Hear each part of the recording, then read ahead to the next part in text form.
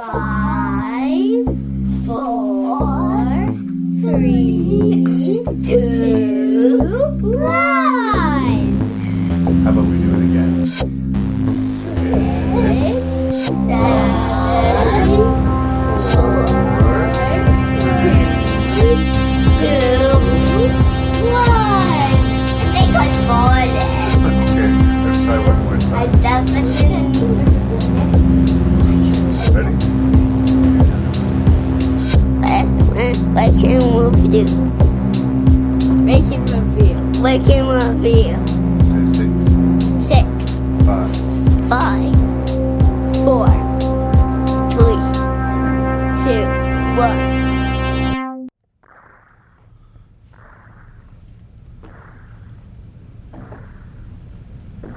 Hello and welcome to the 54th episode of Rank and Review.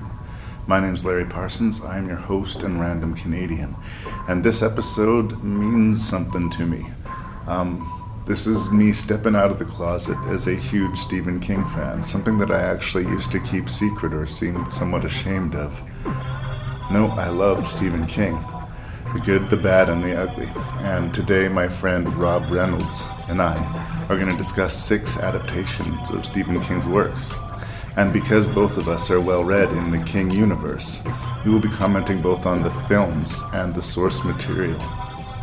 So I hope you enjoy a bit of a different spin on Rank and Review this week, and I hope you were willing to give me some feedback. You can do that by sending me an email at rankandreview@gmail.com. That's ranknreview@gmail.com. Also, you can find the podcast on iTunes, and if you were to write me a good 4-star review and post it there, it's really helpful in getting me found by other podcast fans. So any of the Rank and Review fans out there using iTunes, if you would be so good as to do that for me, I'd owe you one. Enough of this preamble, other than to warn you of the same spoilers and coarse language that you typically encounter with Rank and Review. I hope you enjoy episode 54, Stephen King.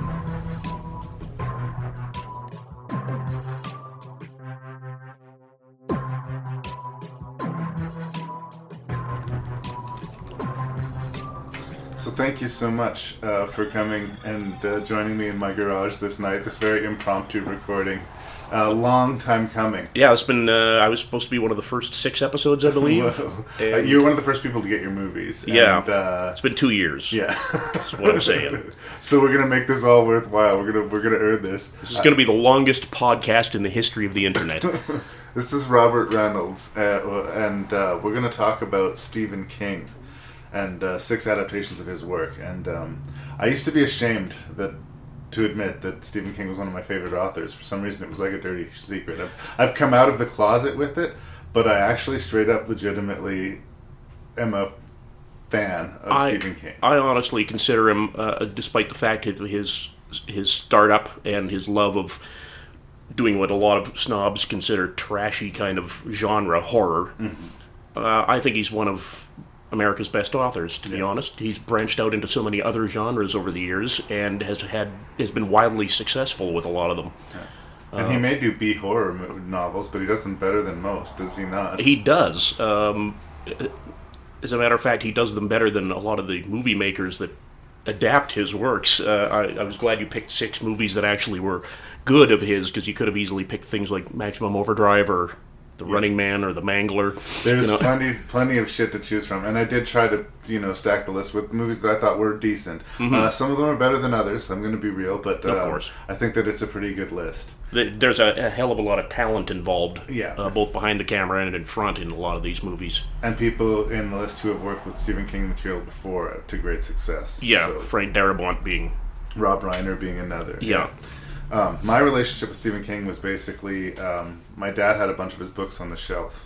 And when I was a kid, I had problems reading. I was behind my reading class, and I had to go to sit in the dumb row, and I had to get pulled out of class to get special treatment, and I got a complex about it. So I told myself, for whatever reason, if I could read the biggest book on the bookshelf, then no one could tell me that I couldn't read. And that book happened to be It, Stephen King, which happened to be about 7 kids, which were about the age I was when I was trying to read this thing.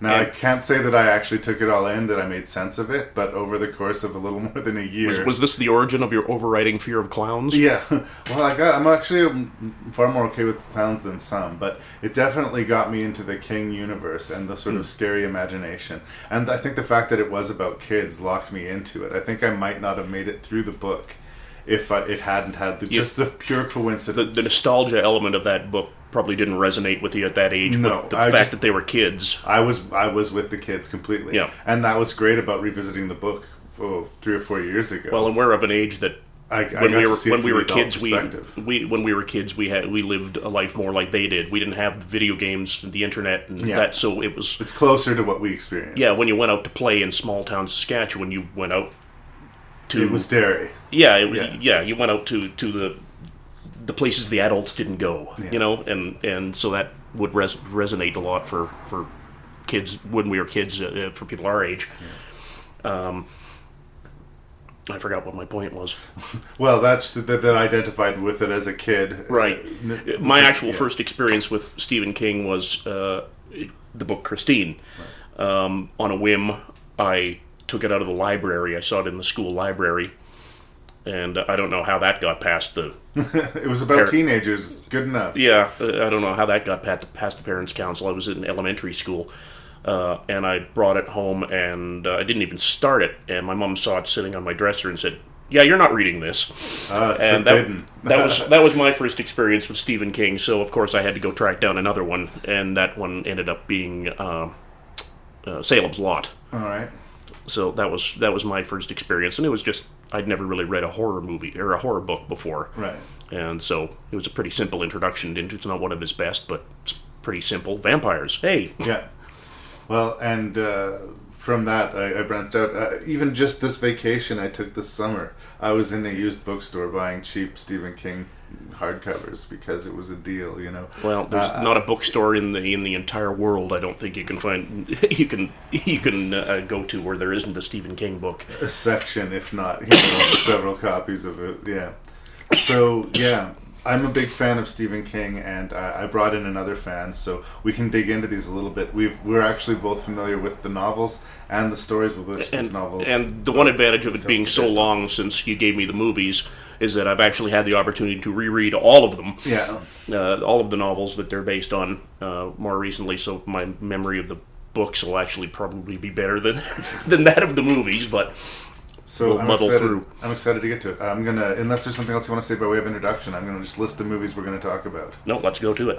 We have Pet Sematary, the '80s adaptation. Mary Lambert is director of Pet Sematary. From John Carpenter, we have Christine. From Frank Darabont, we have The Mist. Rob Reiner directs Misery. Louis Teague directing Cujo. And a man whose name I'm not going to attempt now directed 1408. Yes, Michael Hafstrom. I don't know. Michael Hafstrom? There's multiple umlauts over these vowels. Yeah. So yeah. I'm probably massacring that. So yeah, we have a good stack of Stephen King adaptations, and I think we should just jump in. I saw you guys at the football game. How'd you ever get that car fixed up like that? Oh, just plain old-fashioned hard work, huh? Ever since he bought that car, he's been obsessed with it. And you know what else? They told us the man who owned that car last died in it. What do you know about that car? I know that the guy who owned the car before Arnie, his daughter choked to death in Christine. It's that car. I swear it's the car. How's Christine coming? Oh, Cherry. That's funny, because I heard she was totaled. Well, after I cleaned up the broken glass, it wasn't so bad. So what if you fix it up, and he just comes back and does it again? He won't do it again. So Christine is one of these Stephen King books that almost feels like it wanted to be a short story, but it kind of got carried away with itself. Yeah. If you boil down the plot, both the book and the movie, it's Ghost Car. And I will say that John Carpenter's adaptation of the movie, of the book, is very faithful. Oh, yes. I mean, it subtracts a lot, but it adds almost nothing. So that's good. What I will say is the main difference I think that I feel between the book Christine and the movie Christine is that the book I found actually kind of scary. And Christine I find really entertaining, and I think it's really well executed, but I don't necessarily find it to be a scary movie. Yeah, unfortunately, in the movie, you lose the psychological aspect of it, of the main character. Arnie Cunningham. Yeah, losing himself to the car, and his friends noticing him losing himself even when at times when he doesn't. That doesn't translate onto the screen, unfortunately. It's just a deeper story when you get into the novel. Yeah. I mean, describing it now, it seems very simple, plain, and a lot of the Stephen King staples are here. We have a sort of bullied, dorky protagonist who has these greaser-like bullies who are way over the line of normal, like drooling sociopath bullies that only really exist in Stephen King world. Well, yeah, at least in the state of Maine and Stephen King world, yeah. Yeah. There seem to be a lot of them. And Arnie finds his power not through, his own self-awareness or his own abilities, but when he buys a junker car, which he names Christine, and... Oh, no, he doesn't name it Christine. It's called Christine when he buys the old man that sells it to him. Correct. It sort of speaks to the powerful emotions of your teenage years. When you're in love, when you're a teenager, you're so fucking in love. And when you're stupid, yeah. Yeah. And when you hate somebody, you fucking hate somebody, right? And all of these emotions are so huge. Like it also speaks to American car culture, like the first car you own as a teenager. Yeah. It's an element get out of here. Yeah, it's an element of freedom. Yeah. Like I've moved up a step now. I'm not a kid anymore. He goes from playing Scrabbles with his parents and being this little sycophant, basically, yeah, to telling his dad to go fuck himself. And again, it's that sort of righteous teenage fury harnessed. And everybody else just sees Arnie going through a difficult transition and try to put up with his awkward behavior.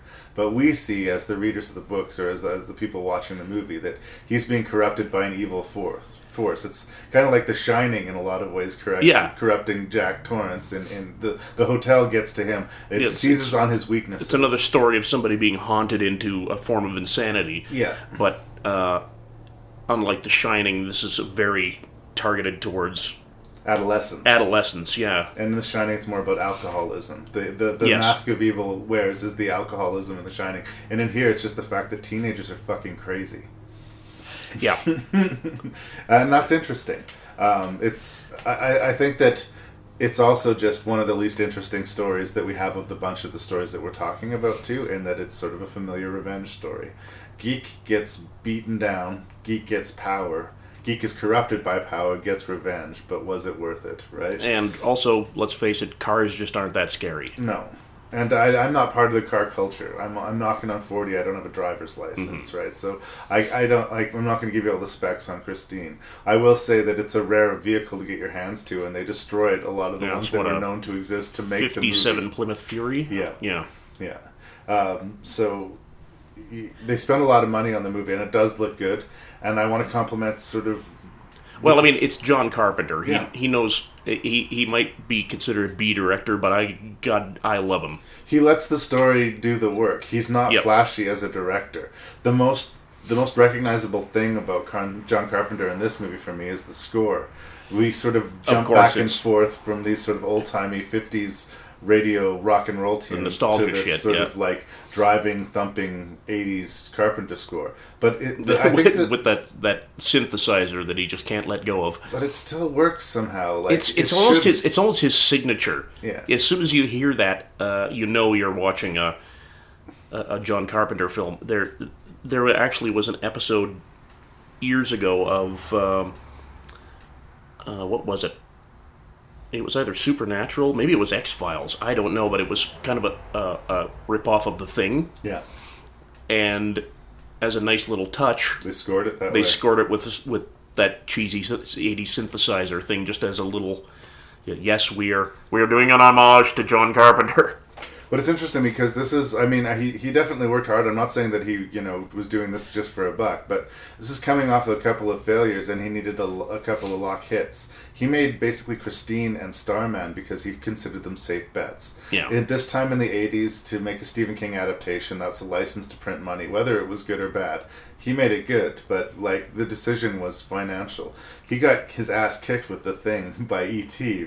Just bad timing on release, right? And it's unfortunate because The Thing is one of... It's an amazing movie. It's his best movie, and it stands up today. A friend of ours went to film school in Vancouver, and he went in his late 30s. So, of course, he was the oldest one in the entire school. And they were discussing CGI, and of course all the 20-somethings were going, you need CGI, you need CGI to make good horror. Right? And he said, no, practical effects can do the job. They called bullshit. He said, all of you are coming to my place on Friday night after class. We're making some popcorn, we're getting some beer, and we're watching The Thing. Yeah. And they all freaked out. Yeah. Well, and great practical effects in Christine. It's fairly reserved as far as its violence, but I think one of my favorite scenes in the whole movie is when Arnie gives over to the evil, when he recognizes that it's not just him, that Christine has power, and he turns to the ruin of Christine and says, "Show me." And we have this great effect where all the car, sort of the dents that have been kicked into it, are all sort of reshapen. And it's just a matter of them using hydraulics to crush it and then playing the film backwards. Yeah. But it looks so good. That's simple film tricks that you don't need CGI for, and they work. It's interesting that there is so little blood in the movie, considering A, the book is fucking brutal with the violence. Yes. And B, that they put so much foul language in it that the movie got its R rating anyway. So if you're gonna go all out, Go all out. Go all out. It's just a weird choice for me. It's a weird choice for John Carpenter too, because he's never really been one to shy away from gore when it's appropriate. And it seems like a choice. Like, it's an R-rated movie. It could be there, but it's not. I mean, and I think the element of the creature haunting the car in the novel, there's always this sort of rotting smell that comes in and out. Yeah. And he'll see the previous owner in the back seat giving him advice. Or the little kid. Anybody who died in the car, we actually see them. And in the movie, it's more sort of zeroes in on the psychological angle. Is this just a bully or a kid who's been bullied too much and is snapped, or is he actually being haunted? We know that he's haunted, but you can understand how people would just think he's gone crazy. Yeah. I think this movie works way more than it doesn't, There's a couple of scenes that don't work for me, and one of them is the burned up guy. Right. Who they used puppet in the movie, and it looks like the Crypt Keeper. Right. That one takes me out of it because it's just kind of goofy looking and rubbery and wobbly. It is to period. It is what you would be seeing in that time. Yeah. But I guess I see what you're saying. The other one is when one of the bullies is being killed by Christine in an alley. He escapes to an alley because it's too narrow for Christine, and so Christine crushes herself slowly. He does not jump the hood. And he does not jump the hood. Yeah. In the book, that scene, he doesn't make it to the alley. No. He gets clipped, gets his leg broke, and then he gets squashed. Yeah. That one was kind of one of those, horror... You got a suspension of disbelief. Yeah, it's one of those horror movie tropes where you're yelling at the guy, just jump over the fucking car already! You deserve what's happening to you. Not just because you're an asshole, but because you're stupid. Yeah. It has this 80s flaw that I noticed when they have movies made in the 80s set in high schools, where everyone in the high school looks like they're 25 at best. Yep. Like, all of them. The one lead greaser who looks like he's trying to be John Travolta. He's in his mid-30s. There's no way he's in fucking high school. There's just no way. He's got crow's feet. He's got laugh lines. He's, you can tell he's been a pack or two a day smoker for a good 15, 20 years. And I do think the degree of the bullies is a little bit harsh. I do think it's a common flaw with Stephen King that he... With 80s movies even, the bullies are always they're felons. Yeah. Well, their transgression in the car, which is brutally rendered both in the book and the movie, and one of them literally shits into the and smears it all over the dashboard. And it's basically like they raped Arnie's girlfriend. Yes, It's that there is a basically definite what's rape implied. analogy in there. Right? And his even reaction the to girlfriend picks up on it. it. Yeah. That because in the book she kind of wonders if he'd react the same way if something Yeah. happened to her. In the real world, this is a horrible act of vandalism. In Arnie's world, this is rape and attempted murder. Yeah. So he's completely justified in hunting these guys down. Even while he doesn't implicitly do it, Christine goes out on the hunt independently. Mm-hmm. And that's where you get some of the great sort of special effects light shows. I love the car driving while it's on fire, for instance. Yeah, that's a great. And just the POV shots through the window of the people running fruitlessly from this car. And they made cars differently, in the 50s. Yeah. That car at a good speed will drive clean through a house. Easily, yeah. There's enough metal in that car to make 6 cars that you'll see on the road today. This is a big... That car would have weighed about what a ridiculously large truck would, like an F-350. Like, Yeah.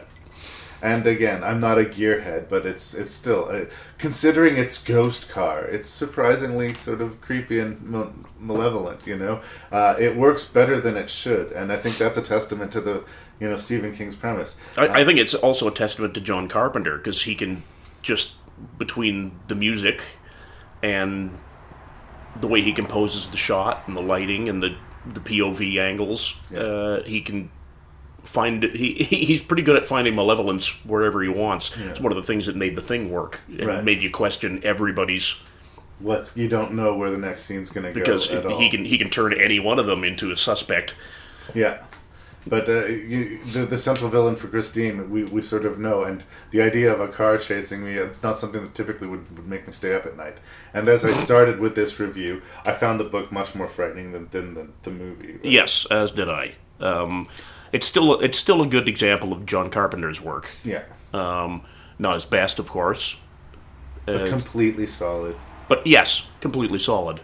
It's an enjoyable watch, even though it's dated.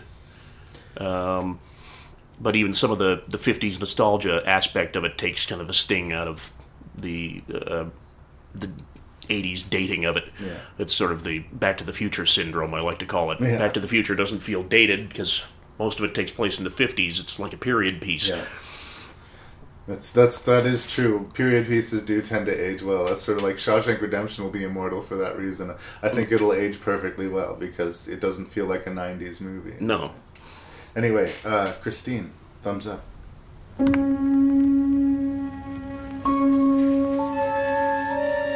Nothing that lives in the imagination is more frightening than the terror that lives in Castle Rock, Maine.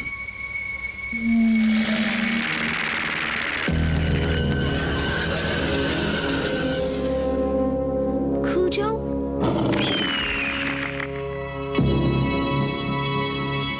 Cujo. Can he get us in here?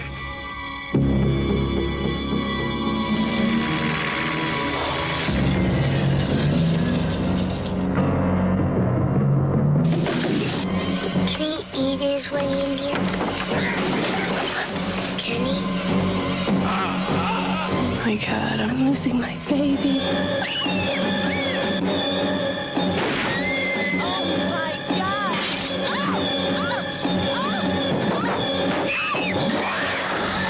From the novel by Stephen King, creator of Carrie and The Shining, comes a startling vision of fear. Please, God, get me out of here.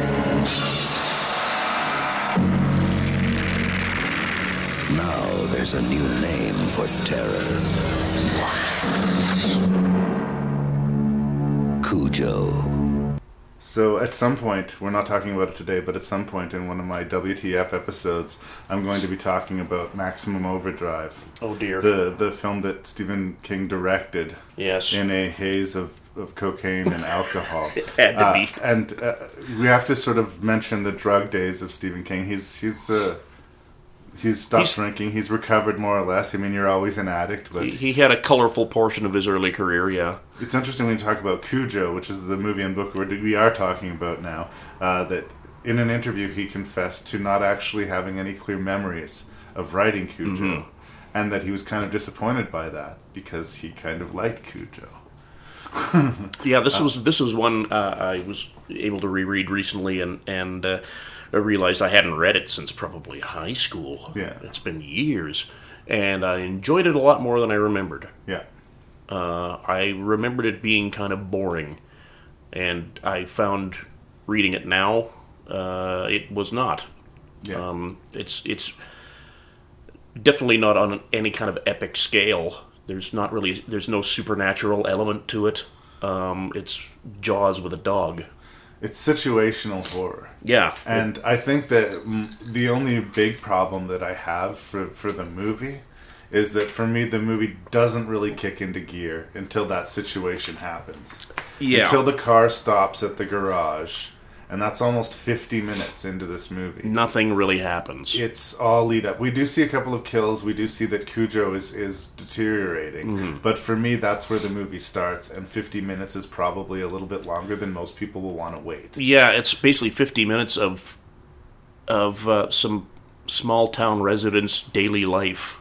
And the thing is that with the exception of the little boy, they're kind of hard characters to like. More so in the book, I found, than in the movie. But yeah, every character in this book is definitely a flawed human being. Yeah. There's nobody who's going to be taken as a paragon of humanity at all. And upon revisiting both the film and the book, I've come to the conclusion in my heart that Cujo is the tragic hero of this story. Okay. I'm a dog person, but these people, there's a sort of romantic triangle that's happening. There's sort of a weak husband who's preoccupied with a work disaster and not looking after his wife, and he's not engaged with his family at all. Yeah, he's unplugged from it. So he's, it's a stereotype almost, but hard to really like. But it's also hard to like his wife, who's got a wandering eye and is so disgusted by her husband that she won't even try to fix things. Yeah, and it's underplayed in the movie. The character that she was sleeping with in the movie, he's kind of a dick. In the book, he's a huge dick. Yeah. Like, there's just no reason for you to be with this guy other than you're on full-on self-destruct. Yeah, he's absolutely unlikable, unrelatable, unless you're a terrible douchebag. The kids that come visit Cujo seem pretty nice, but the old man who runs the garage is drunk and mean and racist. Yeah. Pretty much all of the characters that Cujo kills have a pretty big flaw to them and are bad people. Yeah, it's sort of... Yeah. So, to that end, I don't feel so much about their deaths. You sort of feel the same way you do about the horrible friggin' bully that appears in every 80s slasher film that, you're like, oh, there's the mean girl. Yeah. Oh, there's the asshole jock. They're gonna die. The only really tragic death, I think, is the police officer. Yeah, who was actually one of the few genuinely... decent people showed up just to help. Wrong place, wrong time. Yeah. And all of that is sort of taken from the book. I think that the major difference between the movie and the book is the end. Yes. At the end of the book, Thad, what's the little kid's name? I want to say Tad. Is it Ted? Maybe I'm thinking of Pet Sematary. The young son. I think it is Tad. Yeah. He died either of heat exhaustion or from being smothered against his mother being held so tightly towards him. But they were trapped in this boiling hot car. And at the end of the book, though she successfully fends off Cujo, she does not save her son. Yeah. And it ends in an unbelievably tragic way. Yes, horrible. Predictably, for the Hollywood adaptation... He lives! And they happied it It's up. almost amazing the dog didn't live as well. I have to say, against my better judgment, I side with the movie in this case. Really? Okay. I think it would have probably just been too fucking heavy. Definitely for the time it was made in. This was early 80s. They didn't make movies with tragic endings. Not that little kid, especially. He has this horrifying scene early in the movie where he has he's one of the few movie kids that's not immediately annoying. Yeah. So the fact that he lives is like, if they killed him, one of the few movie kids that isn't annoying. He has this horrifying seizure in the car. It's amazingly acted, and Dee Wallace playing the mother is just hysterical. And we see all ends of it, her going like almost completely crazy out of worry and concern for her son, and her being so exasperated by him completely whining and wanting out of the situation as a kid would do in a baking car, that she just fucking flips out on him. And the kid is of an age where, why can't you fix this? Yeah. Your mom. You're the adult. You should be able to. Parents aren't, or adults aren't helpless. Yeah. Adults fix things. Why can't you fix this? And the kid just is of an age where he can't get that. And the kid is the person that I can identify with. I keep on saying I identify most with Cujo, but the kid is scared of a boogeyman in his closet, but he's really scared because he can sense that his parents' marriage is really rocky. Yeah. And it's all being sort of pushed off to this imaginary fear. He and his mother face a genuine fear and are changed by it. And yeah, maybe it's a little Hollywood that they live through it and are better people because of what happened. But I will take that over watching this, like, Dee Wallace weeping over the corpse of her child as the credits roll would just be like, good God, you guys. I don't know. Suicide rates increase after release of Cujo, the movie. And Cujo, the character of Cujo, and I like that we kind of get a Jaws point of view on Cujo if you read the book. We've spent some time in Cujo's head. He has limited understanding of the world. We understand more than he does, but that's one element I missed in the movie from the book. I liked the POV Cujo chapters. vision. Yeah. Cujo vision, sure. Yeah, as I like to call it. And I do think where you actually get the dog's thought process. I mean, they do try to do the POV thing in the movie, but it's basically just looking through his eyes. Yeah. He does this to a smaller degree in a book, Gerald's Game. There's a dog that plays into that plot in a sort of horrifying way. But we get a couple of sub-chapters that are from the dog's point of view. And it sounds really silly to describe, but it's actually great to read. I find it in a lot of different books. Christopher Moore does it in some of his books. There's a bunch of authors that... eventually did it with Jaws. David Wong does it in John Dies at the End, where it's dog's point of view chapters, right. And they're always good fun. So, yeah, I missed that, because that's where we get his real character. Cujo is the nicest dog in the world. He's chasing a rabbit, which is what dogs do. Yeah, and he's not even that excited about it. In the book, it actually says, I don't really want to go after it, but it's right there. Yeah, I mean, it's just standing there. He didn't even make an effort, right? Yeah. And he gets bit by a bat and, shakes it off. He has no idea that he's got this rabies illness. He has no idea that he's going crazy. And he's basically becoming the Jack Torrance of dogs. Yeah. He's slowly going crazy and doesn't understand why, or even recognize that he is, other than in a few lucid moments. And he's scared, and he's, he can feel himself kind of falling apart. And it's weird to get that insight from a character that is a dog. Yeah. And I don't know how they could have done it from the movie, but it just gives you an extra insight into the movies, into the deaths, and that the dog isn't just this mean, killer. It's gone mad and it's terrified. And it doesn't want to be mad. One of its last rational acts is recognizing the kid, that it's his dog. Yeah. The son of the garage owner. Garage owner, yeah. And recognize him, and it growls at him. And is about to go for him, and then realizes, I'm being a bad dog. Oh, right. I need to run away now. I need to run away now. And that's his last rational act before he finally succumbs to the rabies. And it confuses the kid, and the kid's worried about it, but it's the last rational act of a person of a character falling into insanity. We can't get that perspective in the movie, and it's missed. Having read the novel, it enriches the movie. So I actually really think this is an unsung adaptation in a lot of ways. Yeah, they changed the book, but I think for the better. And as far as realizing that situation, like, they're there to get the car fixed, the car dies, they get there, the mechanic has been killed by this dog, and the dog is basically going to siege them. It's going to wait them out. Yep. And despite its insanity, it's still smart. It is very smart. And, I think it works exceptionally well. The rest of the movie works well, but the book works way better. And that's why I say, for me, the movie only really starts to cook after that 50-minute point. And that may hurt its ranking for me. But it's overall, the last 40% of the movie. It's so good. and it's the first 60% that you fast forward. There is stuff that might even have been skip worthy, but I can't say enough good things about Dee Wallace. It's sort of like watching Jaws when you're only planning on being awake for an hour. I'm going to fast forward to the boat. Yeah, let's get this started. Jan de Bont is one of his earlier cinematography jobs, and considering that a lot of it is set in a car, he gets a lot of dynamic shots. There's a really crazy spinning camera shot where it could have been really static and as boring as the first part of the movie. Right. And he manages to find new angles, and especially when the mom starts to lose her shit, he finds different camera angles.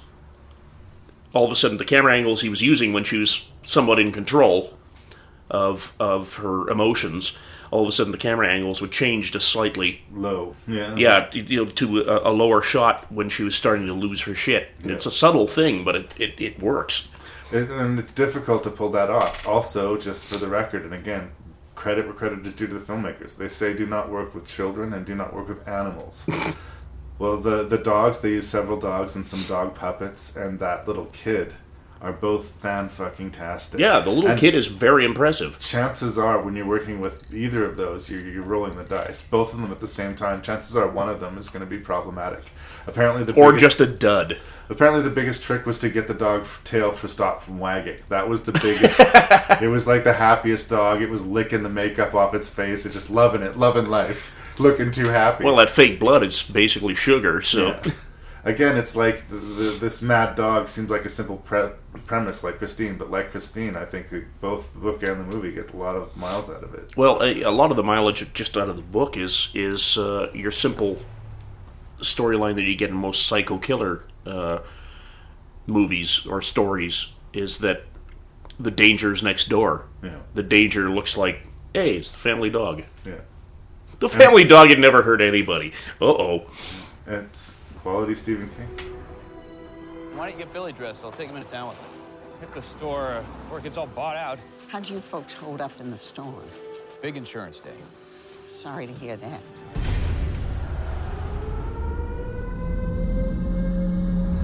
What's going on?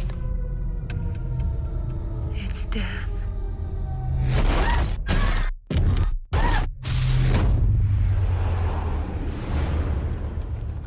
Something in the mist! Shut the doors! Shut the doors! The only way we're going to help ourselves is to seek rescue. Tie this around your waist? Or four. Well, let us know you got at least 300 feet. There's nothing out there. Nothing in the mist. What if you're wrong? Then I guess the joke would be on me. So, Frank Darabont has had a great deal of success in adapting Stephen King. Yeah, he seems to really get Stephen King. Yeah. They get each other. Like, Stephen King loves Frank's work on his behalf. Like, apparently Darabont can be a handful, he can be a little bit difficult, but I look at his filmography and say, well, whatever he needs to do, just keep doing what you're doing. It seems to be worth it, yeah. The Mist is one of the ones that kind of split people. It seemed like surprisingly B-grade from the man who did The Green Mile and, of course, most notably, The Shawshank Redemption. I sort of look at The Shawshank Redemption to sort of be the bright, sunny version to this sort of dark shadow, whereas the themes of Shawshank Redemption are hope, and hope being something that can transition you from horror to a new life. The Mist is about despair.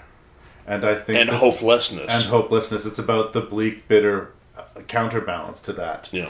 And in that way, I will honestly and controversially say here, it is every bit the equal to Shawshank Redemption.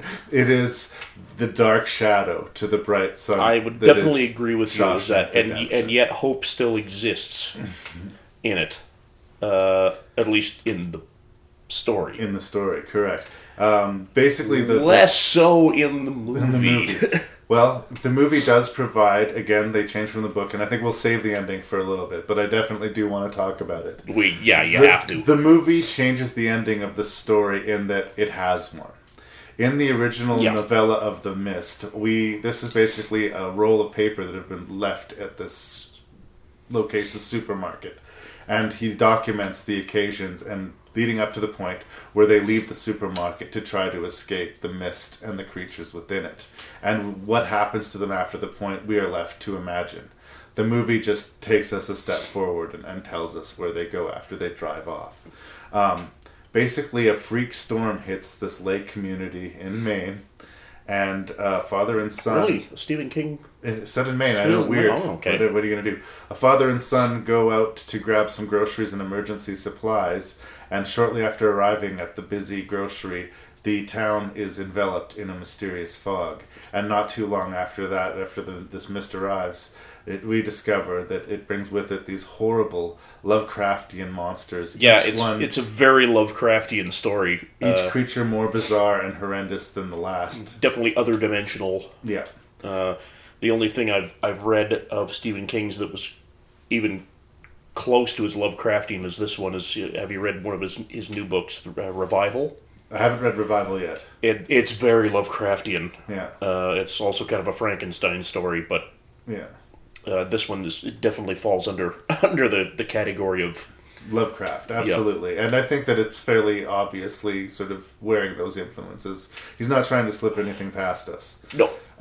So we have basically the citizens of this small town, and they're people that types that we're familiar with, sort of gruff-speaking Maine drunks, and religious zealots, the local boys that work at the military base, yeah. And the church lady, and blandly good or blandly bad. People tend to wear white or black hats in Stephen King's universe, and that's both good and bad. But they tend to wear the white or black hat once the crisis starts. Yeah, it's sort of like it ramps up their personality, where they already were. They're fairly normal when it's day to day, but kind of annoying, or just generally nice, and then it gets ramped up once the shit hits the fan. So Darabont brought his sort of typical crew of actors that he likes to work with. Yeah, Laurie Holden, you'll remember from the first season of The Walking Dead and The Majestic. Yes, she shows up here. William Sadler's an actor he likes to work with. Jeffrey DeMunn's an actor he likes to work with. What's the actress's name who plays Carol in Melissa McBride? I believe this was her first big movie. And really? Okay. That sort of got her, into the eyes of Darabont, which got her on The Walking Dead, which she remains on to this day. And also, you'll notice a lot of Darabont's people left the show fairly directly after he did. Yes. And I think that's some interesting loyalty there.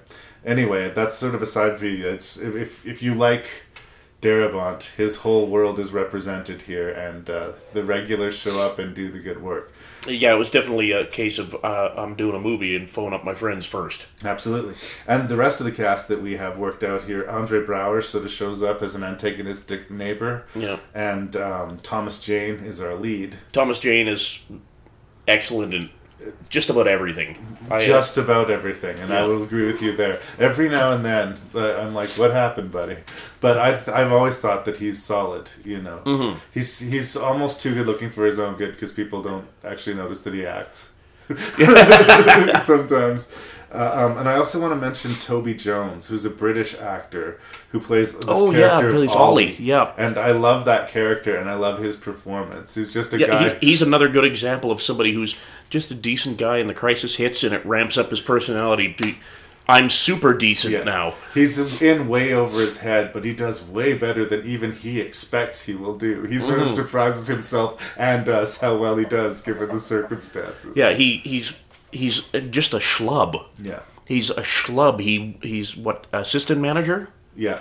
Of this small town supermarket, and all hell breaks loose. Demon dimensions open up outside, and he's one of the few that steps up. Yeah. Well, and really, for a storekeeper, all hell had already broke loose. A terrible storm came in. The power was out. Half the town is in your store trying to... The tills aren't working. Yeah. Like, he's already having the worst fucking day of his life. And then monsters show up. Right? But he's still, deals with each problem. Fucking steps up. Yeah.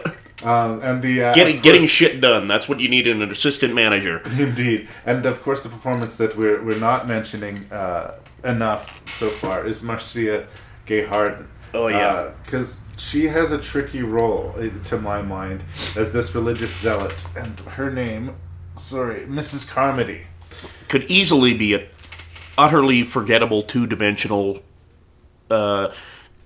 It's a tough sell. Yeah. It's a tough sell. Not only is she, like, crazy over-the-top religious that you almost have a hard time believing in, like, the dumbest of small towns in the States. Yeah. But that she has enough magnetism and she's able to exploit this scenario of terror that she actually convinces people and talks them onto her crazy. You could easily see her, well, and she pretty much is by the last scene we see her in. A cult leader. A cult leader, yeah, and a very successful one. Yeah. That was her calling, apparently.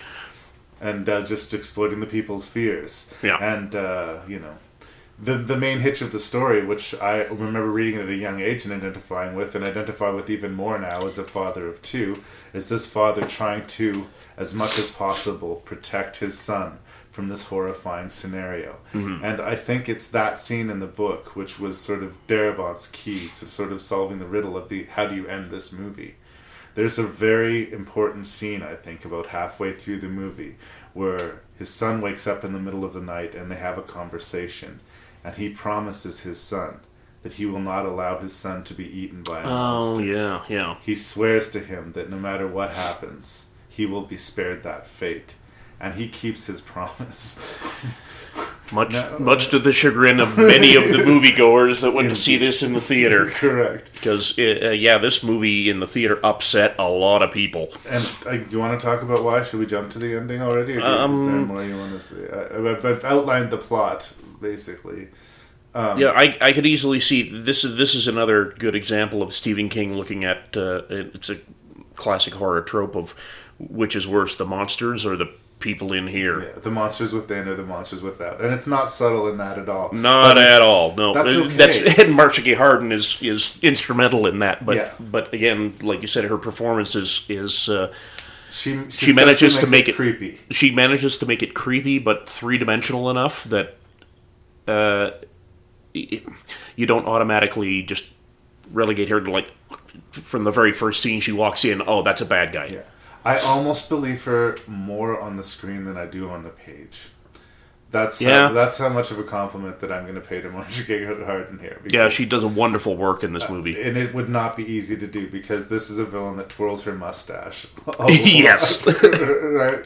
And in the way that only Stephen King can so enjoy. Yeah, tying all the atheists to the train tracks. And, like, immediately going to the most evil thing. We want to sacrifice. Let's kill the child. Yeah, sacrifice a child. What? That's the first big sort of, like, proclamation she makes, right? Her loving God will be satiated with the death of this child. Kill the child of the guy who I don't like. Yeah. Basically. And it's, But the ending is really the stunner on this one, especially between the book and the movie. In the book, it ends, they've headed off into the mist, everybody in the car is asleep, they lost a few people getting into the car, notably Ollie. Ollie, sadly. Dude! But you need those deaths that you feel, like, they can't all just be random folks that get taken away by a tentacle. And not just the bad people or the random people have to die, you have to have a likable one that goes as well, otherwise the stakes are nothing. Yeah. And they wander off into the mist and they're trying to get a certain distance away. They're, like, randomly picking a target on the map to head towards, and everybody in the car is asleep, and he's fiddling around with the radio, trying to pick up anything. Yeah. And he thinks he hears talking, and he thinks he hears the word hope, and that's where that's the entirety of the hope in the actual story, and then it's cruelly taken away in the movie version. Yeah, well, basically, after driving through the fog, confirming that indeed his wife had passed away, which he kind of knew, she was not prepared for what was coming, and the main window of their house had been shattered by the storm. Yeah, they didn't actually find a body or anything, but the house has obviously been... Anything on the outside had no problem getting into her. The main window of the house was open. So, yeah, that sucks. And then we see some of the best rendering of... for lack of a better word, Lovecraftian monsters. Pardon the extra noise. That's okay. Fix your drink. Adding to the flagon of chuckles. We see creatures whose legs lift up into the skyline and are obscured by cloud. We see creatures that have flocks of other creatures living underneath their underbelly. Yeah, those big tall bastards remind me of the original Walker tanks in War of the Worlds. Right. Like, that's basically what they are. You can't see the top of them because of the mist. But. Like, the scale of their adversary, like, and this is described, one of these creatures is described in the book, but actually seeing it in the movie, it's like this incredible, oh my god, what are we up against? Well, even to the point where the impact tremors that they used in Jurassic Park, yeah, to just kind of like message the scale of this frickin' thing. We were fighting weird tentacles and acid-spitting spiders, but what could we possibly do against that? Yeah. And like, the further they drive, there's just nothing. Until finally they run out of gas. And Thomas Jane takes out a pistol, as agreed upon with the following survivors, and executes everybody in the car. But he only has... there's 5 people in the car, there's only 4 bullets. Yeah. So he executes the older couple in the back seat, and his son, Laurie Holden, and then he's out of bullets. So he walks into the mist. Yeah, and I think we're even downplaying, as fucking horrible as that is. They make a point that his son wakes up at the last second before he pulls the trigger, just in time to see the barrel, to like maybe process that he was about to be shot by his own father, and that would have been a horrendous ending in of itself. Brutal, like the Cujo ending that we talked about. Like, everybody would be devastated. Yeah, but then Frank Darabont, prick that he is, pulls out the 1-2 punch. The mist is receding. The army was but a kilometer behind them. Not even. He literally moments. He walks out of the car to walk into the mist and be taken by the monsters, and a tank rolls by. Right. He just got out of the car. They were literally 100 yards up the road. In fact, the noise of the army, he probably just mistook. He thought was one of those giant, Like, everything goes about as bad for him as it could possibly, and he's left screaming, completely having lost his mind. It's left with that crane shot, and you see this giant column of National Guard come in, and the mist is receding, and he's on his knees screaming at the sky, this horrible crane shot, just like, and the credits. And I get oh my god! Like, that, people were outraged, and people were like that lost the movie for people. They couldn't fucking believe they went there. My wife hated that ending. Yeah. She hates bleak endings like that. Oh, I watched this with a person, and she was like shaking with anger afterwards. She couldn't quite admit it, but she was very upset by the movie. I loved the ending, even though it was horrible. Yeah, but it was the right ending. Yeah, Stephen King himself, when he was asked... If he'd have thought of it, he would have wrote it. Yeah, that's exactly what he said about it. Yeah. What do you think about Frank's ending that if I'd have thought of it, it would have been in the book? And I don't know if there's a bigger compliment he could have paid Frank Darabont. No. And I have to go full circle back to what I said about Shawshank is about hope, and this movie's about despair. When he gives in to despair and pulls that trigger and goes out to kill himself, that's when the sun finally breaks through the mist, right? Yeah. It's the reverse of Shawshank. For Shawshank, the darkness is all the time in Shawshank, and he gets that bit of light at the end. But he always had the hope. And here's where that analogy works better with the movies than it does with the books. Because in the book, you had that little twinge of hope. Yeah. Where he's fucking with the radio. Frank Darabont takes that away. Yeah. Takes it away utterly. And it's nothing but despair. Yeah. Hope is gone. There's no hope in this movie. So it left in the second act. Yeah, I would say like Shawshank and The Mist would be a brilliant double feature. Watch The Mist first, and Shawshank. So you don't kill yourself afterwards. And Shawshank will be the antidote. The other thing I want to say, and I do think we should wrap this up pretty quickly here. If you can, watch The Mist in black and white. If you get the deluxe director's edition of the movie, they haven't changed any of the scenes, but you can watch the movie in black and white. I did not know that. And I actually think that the CG looks better in the black and white version, and it doesn't take anything away from it. Darabont's always wanted to do black and white. In fact, when he was originally trying to get Walking Dead made, his way to get around the violence was that he was going to do it in black and white. So it would be violent, but it wouldn't be as visceral as... Well, all the blood would be black. Exactly. Anyway, I love Frank Darabont and I love Stephen King, and therefore, consequently, I love The Mist. Is there anything else you would like to say before we move on? Yeah, I would say that's a bulletproof combo, Stephen King and Darabont, if it weren't for Dreamcatcher, but that's for a different episode. But Darabont wasn't on board for Dreamcatcher. Word is that he has the rights for The Long Walk, which that would be interesting.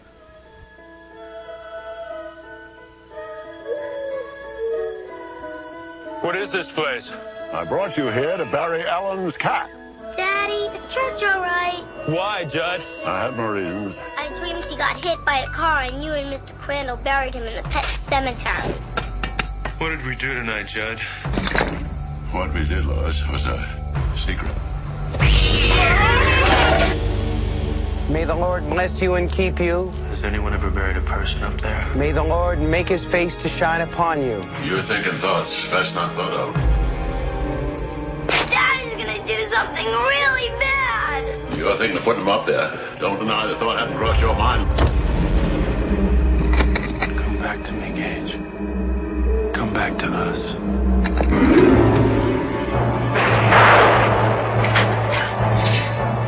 Paramount Pictures presents Stephen King's all-time best-selling tale of horror. Pet Sematary. So, every now and then Stephen King likes to branch out. Doesn't all have to be horror, you know? In this case, he's going to do a light family comedy for us. Not at all. It involves a toddler getting hit by a semi in the first act. Yes, this is Pet Sematary, which is the story of the very unfortunate Creed family, led by the very stupid, considering he's a doctor, Louis Creed. Here we have a protagonist who continually refuses to learn lessons from his circumstances. Yes, he makes the worst choices consistently ever. Now, that's bad and disastrous for him and his family, but for viewers and readers, it's actually quite fun. I think Pet Sematary is one of those Stephen King novels like it, where like every chapter makes a business of reminding you, this is a fucking horror novel. So I'm gonna talk about some horrible shit. And it's inspired, it's sort of semi-autobiographical. In the character here, Louis Creed is a doctor at a university, but King taught at a university and had a house very much like the Creed house on a road very much like the road he talks about, which was frequented by big rig drivers, and that it was very common for that little stretch of road for pets to die. So common, in fact, that within walking distance of his house was a pet cemetery. All of this stuff completely plucked from his life up into the fact that his daughter's cat was killed by one of the trucks. He takes it a step further in the book, and as you mentioned, the adorable young toddler of the family is killed by a truck. And having learned the evil secret of this... And it's an awful sequence. Yeah. Ugh. Well, it's just both in the book and in the movie. It's actually worse in the movie just because you get to see it. Yeah. But you get the privilege of seeing it. Yeah. It's you don't actually see the kid get creamed, but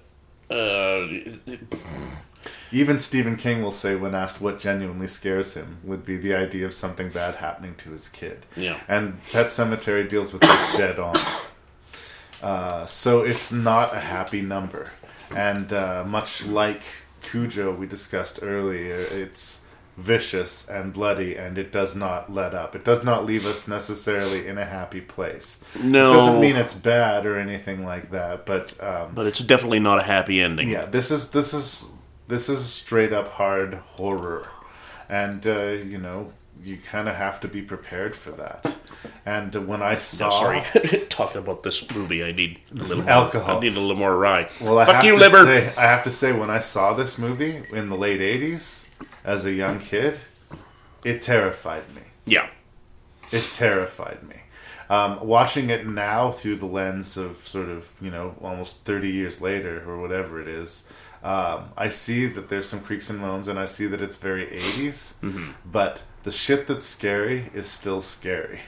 And whoever designed the look of the deadfall and the Pet Sematary itself, the deadfall you had to go over to get to the Pet Sematary, nailed it. Yeah. Absolutely, I'm sorry, I would have hit the deadfall and go, nope, fuck this. Yeah. No. So yeah, it's strong Stephen King, and it's definitely Maine, Stephen King's world, and he adapted this movie himself, and he has a small cameo in it. I think this is one of the first ones he adapted himself. He did Silver Bullet as well before this, and he did Cat's Eye. He wrote the screenplay for Cat's Eye. Okay. But those are both fairly minor, though. Yeah. And so it's obviously faithful to the book, and, pulls no punches. And I guess maybe that's what I was more used to in the 80s, was that this movie, especially considering it deals to violence on children, really does not pull any punches. No, it really doesn't. We don't see Gage get hit by the truck, but we see enough.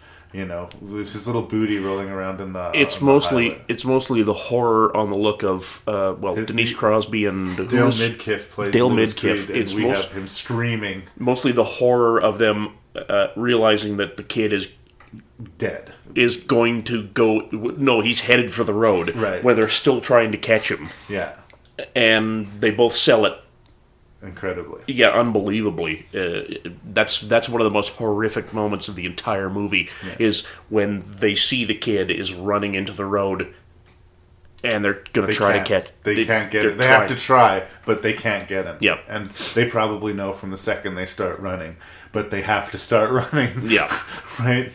Yeah. The other one is the very viscerally awful killing of Fred Gwynn. Yeah. The his friendly neighbor across the street. The friendly guy who gets his cheeks cut open and his Achilles tendon cut, and with a scalpel by this little Chucky motherfucker. Two things I will say about that is, A, he is the catalyst for all of the horror that happens.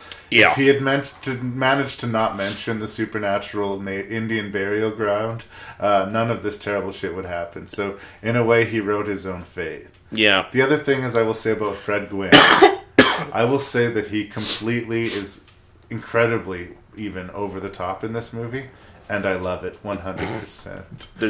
There's nothing to not love about Fred Gwynn. He's pushing the main accent pretty hard, and he just there's a lusciousness with which he will give his exposition, and he is responsible for exposition. There's no way you could not like this next door neighbor. Yeah. You would want him to be your neighbor, and you would drink beer with him on his porch, and you would like him, and it's a bummer that he gets killed. Right? Yeah, listen to him say all the time. Yeah, exactly. And it's fine. It's completely fine. You'll see variations of that character in a lot of King stories, and I think that I'm always picturing some variation of Fred Gwynn because of this role. Fair enough.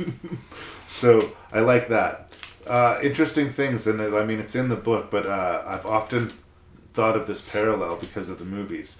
There is a character, I'm going to forget the name of, a kid was killed the first day Lewis was at work. He was hit by a car. And the ghost of that kid, since Lewis had tried to save him, sticks around to try and talk some sense into Lewis. Mm-hmm. And it's weird because he's really grisly, like his skull is broken open and he's bleeding. You can see his brain, Yeah, but he is the comic relief of the movie.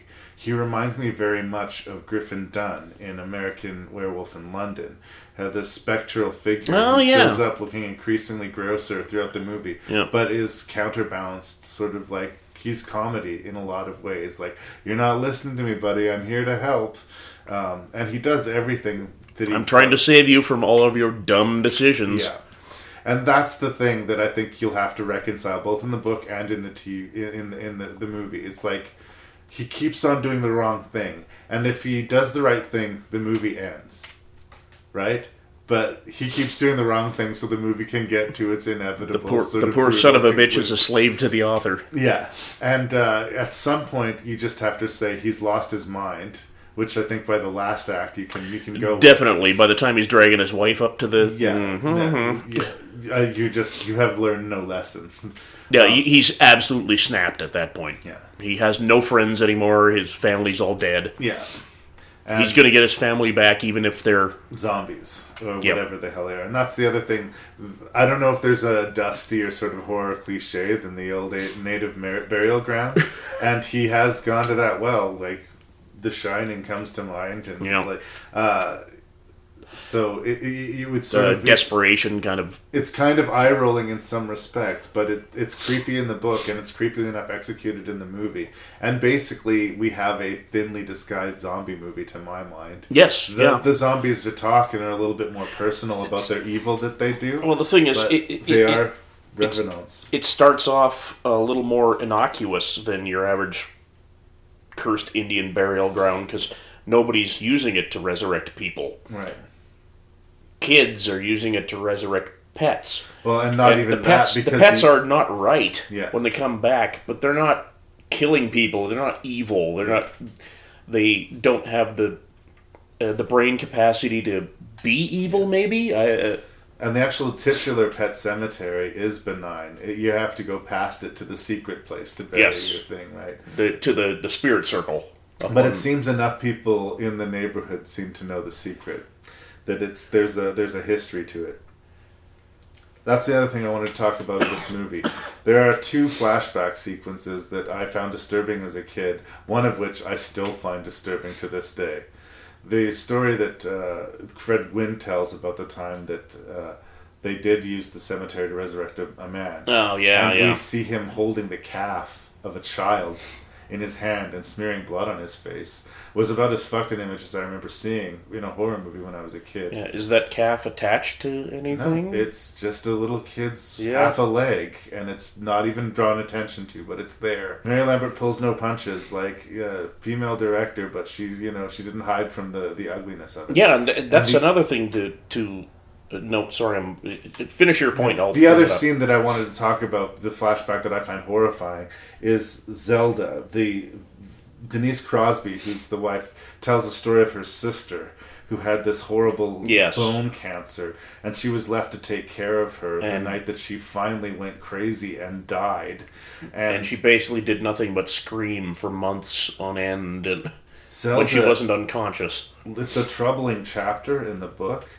The movie, that is pure nightmare juice. It is absolutely fucking horrifying. And it's, again, horrible slice of life horror that Stephen King does well. Like we were talking about the psycho next door, the nice guy next door is the psycho. This is real horror, dealing with a family member's terminal illness. Yeah. That's horror. Yeah. And the fact that we set up that his wife is predisposed to not deal with death well because she encountered it so horribly at a young age. Yeah. She then loses her child and is basically shuts down, rendered catatonic. Yeah. But you understand why. It's not that she's a weak character, it's that she's a damaged one. Yeah. She's already... And it only gets fucking worse. Yeah, she's already been to this rodeo and it did not work out well for her.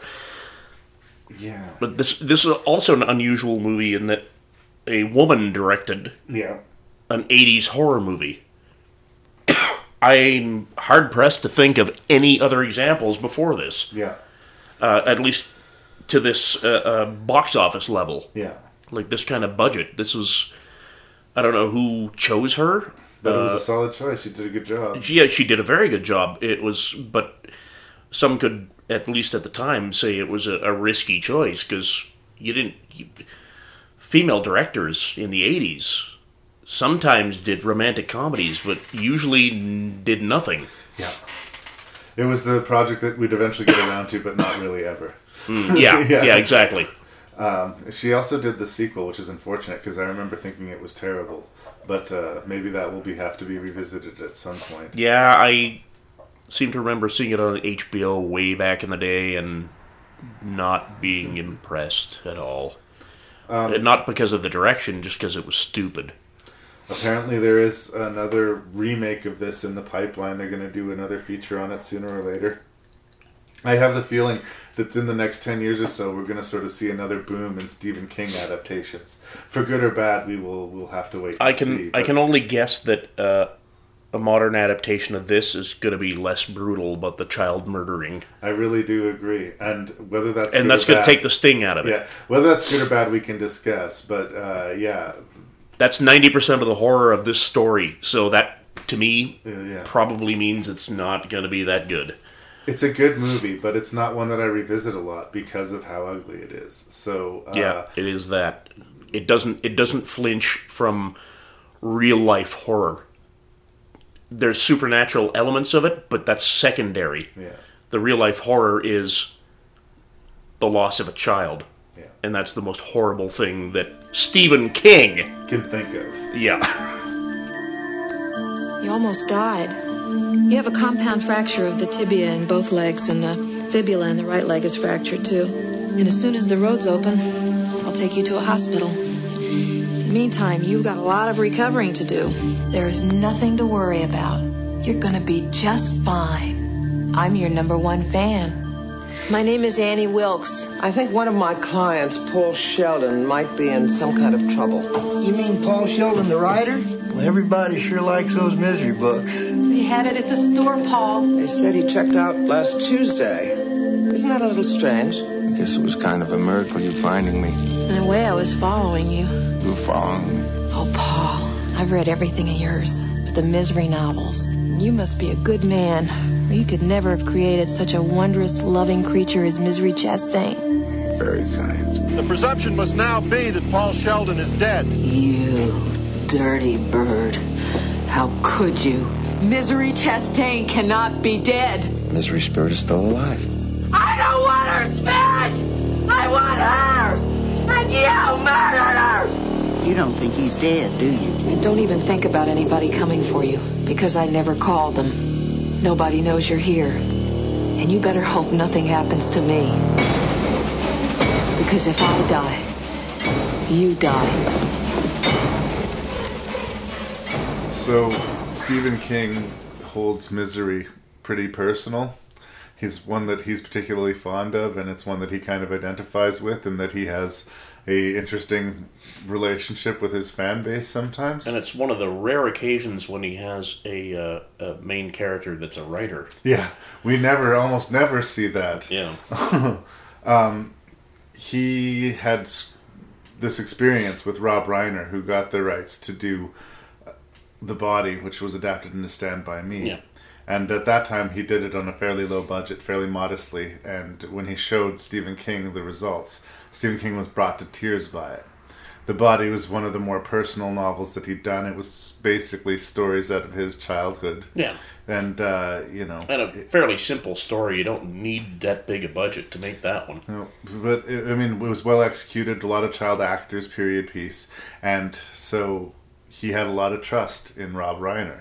So when someone comes knocking for Misery, and at this point the rights to the movies are being sold before the books are even published, mm-hmm. If Rob Reiner wants to do it and William Goldman's going to adapt it, hell's to the yes. Yeah, he's all on board. And he can feel safe. That's an A-team right there. And as evidenced by some of the major decisions that they made. The first thing they got was their Annie Wilkes, the antagonist of the movie. And they cast Kathy Bates from the stage. She hadn't really established herself as a... This was her big film debut. Her first big Hollywood experience. So that was a crucial character to get right, and they knew that she would be amazing. The real trick was finding their counterpart. Who was going to be the hero? Who was going to be the, quote, star, the name Who was going to be the Stephen King. Yeah. And there's a stage adaptation being mounted right now where Bruce Willis is taking the role. But I think that the really interesting thing about James Caan taking the role, and he actually mentions this in the documentary on the disc, is that he's a guy known for his energy, for his sort of vibrance. And he's laying in a bed. And he is strapped to a bed for almost the entire movie. Yeah. And the performance is largely, his expressions, his suffering, his dealing with his #1 fan, who's also his lifeline. So I think it's actually my favorite James Caan performance. He had to channel all that physical energy into his face. He had nothing else going on. Yeah. And he's playing torment, he's playing drug addiction, he's playing, faking the pain that he's in for large sequences of the movies where he's not taking his pain medication. He has to act like he's not hurting when he clearly is. He's faking liking Annie Wilkes and going along with it, he's faking having Stockholm Syndrome, basically. Yeah. And I will say that this is another case where the changes that they made for the movie from the book, I think, were good choices. I agree. The main plot, to those who don't know, and I don't know who's listening to this who wouldn't know, but if you don't, a famous writer named Paul Sheldon, who sort of made his fortune in these sort of dime store romance novels. Yeah. A series about this... Serialized. Yeah. A series about this character, Misery Chastain, and all of her romances and misadventures. He has finally decided he's made enough money on the popular stuff, and he wants to write something for himself. So simultaneous to the eminent publishing of the final Misery novel, he has finished his new autobiographical book about his life as a kid. In a way, it's his Stand By Me, or his body in a lot of ways. But it is first time. And upon finishing that, he drives, unfortunately, through a snowstorm to deliver the new product to his publisher. And en route, he suffers a terrible car accident. He has been followed, unbeknownst to him, by his #1 stalker fan, Annie Wilkes. And he wakes up in her snow-cut-off cab or house in the wilderness, and slowly comes to realize that she's not just his savior, but she's keeping him prisoner. Yeah. And in order to satisfy her, she eventually, upon finding out, much to her chagrin, that Misery has been killed, she is going to instruct him to write another Misery novel and undo all of the wrongs that he has done. The writer is taken prisoner by his #1 fan, and his #1 fan is out of her goddamn mind. Yes, and in a very interesting way that Kathy Bates very righteously won the Oscar for. Absolutely. Because she's not only got definite psychopathic tendencies, there's a huge element to her character that humanizes her to the point where you almost feel sorry for her at times. She's severely manic depressive. Yeah. And Kathy Bates really brings that to the table. It's huge there in the peaks character and on valleys. Yeah, it's really brought to the page in the book as well, but she brings it to life in a way that you rarely see manic depression portrayed in a movie. I have some experience with manic depression, not my own, but she really brings it. At the times when she's down, she's absolutely disconnected. Yeah. Walks in, delivers the food, does what she has to do, and walks out. And then when she's manic, she's either angry, crazy, fucking scary angry, or she's just so happy that so she's delighted scared. There's practically cartoon bluebirds landing on her shoulders. Yeah. You know. But you don't know which Annie's going to walk through the door at any moment. And that's the scariest part of the entire story. Yeah. You don't know which one's coming through the door, and that's a big aspect of manic depression, which she really brought. There is something strangely funny about Annie Wilkes, too, at times. There's a strange formality to her speech and her utter refusal to use swear words. Her swear substitutions. Yeah. You dirty birdie! You dirty birdie! Yeah. But it's the sort of thing that you'd be tempted to laugh, but if you laughed, you just fucked up real bad, right? It's one of these people where she doesn't understand anything but her own backyard, but you better adapt to her world, because if not, you're going to suffer. Yeah, you're more scared of her screaming dirty birdie at you than you would be of a giant biker dude screaming die motherfucker and wielding a pool cue. No, I'd rather deal with that dude than her. Now, the two major changes that they made, and again, I think they're for the better, are the level of physical cruelty to which Paul Sheldon is subjected to at the hands of Annie Wilkes in the novel, and the time that we spend with the character of Buster the Sheriff. Richard Farnsworth plays him in the movie. Who's just, your typical, lovable, you like small him right town away. sheriff, You like him right away, and you're given no reason not to like him. And they even give him a feisty wife who doesn't even show up in the novel at all. No, she's not there at all. A complete invention. Frances Sternhagen plays her. I really like that actress. She was in The Mist as well.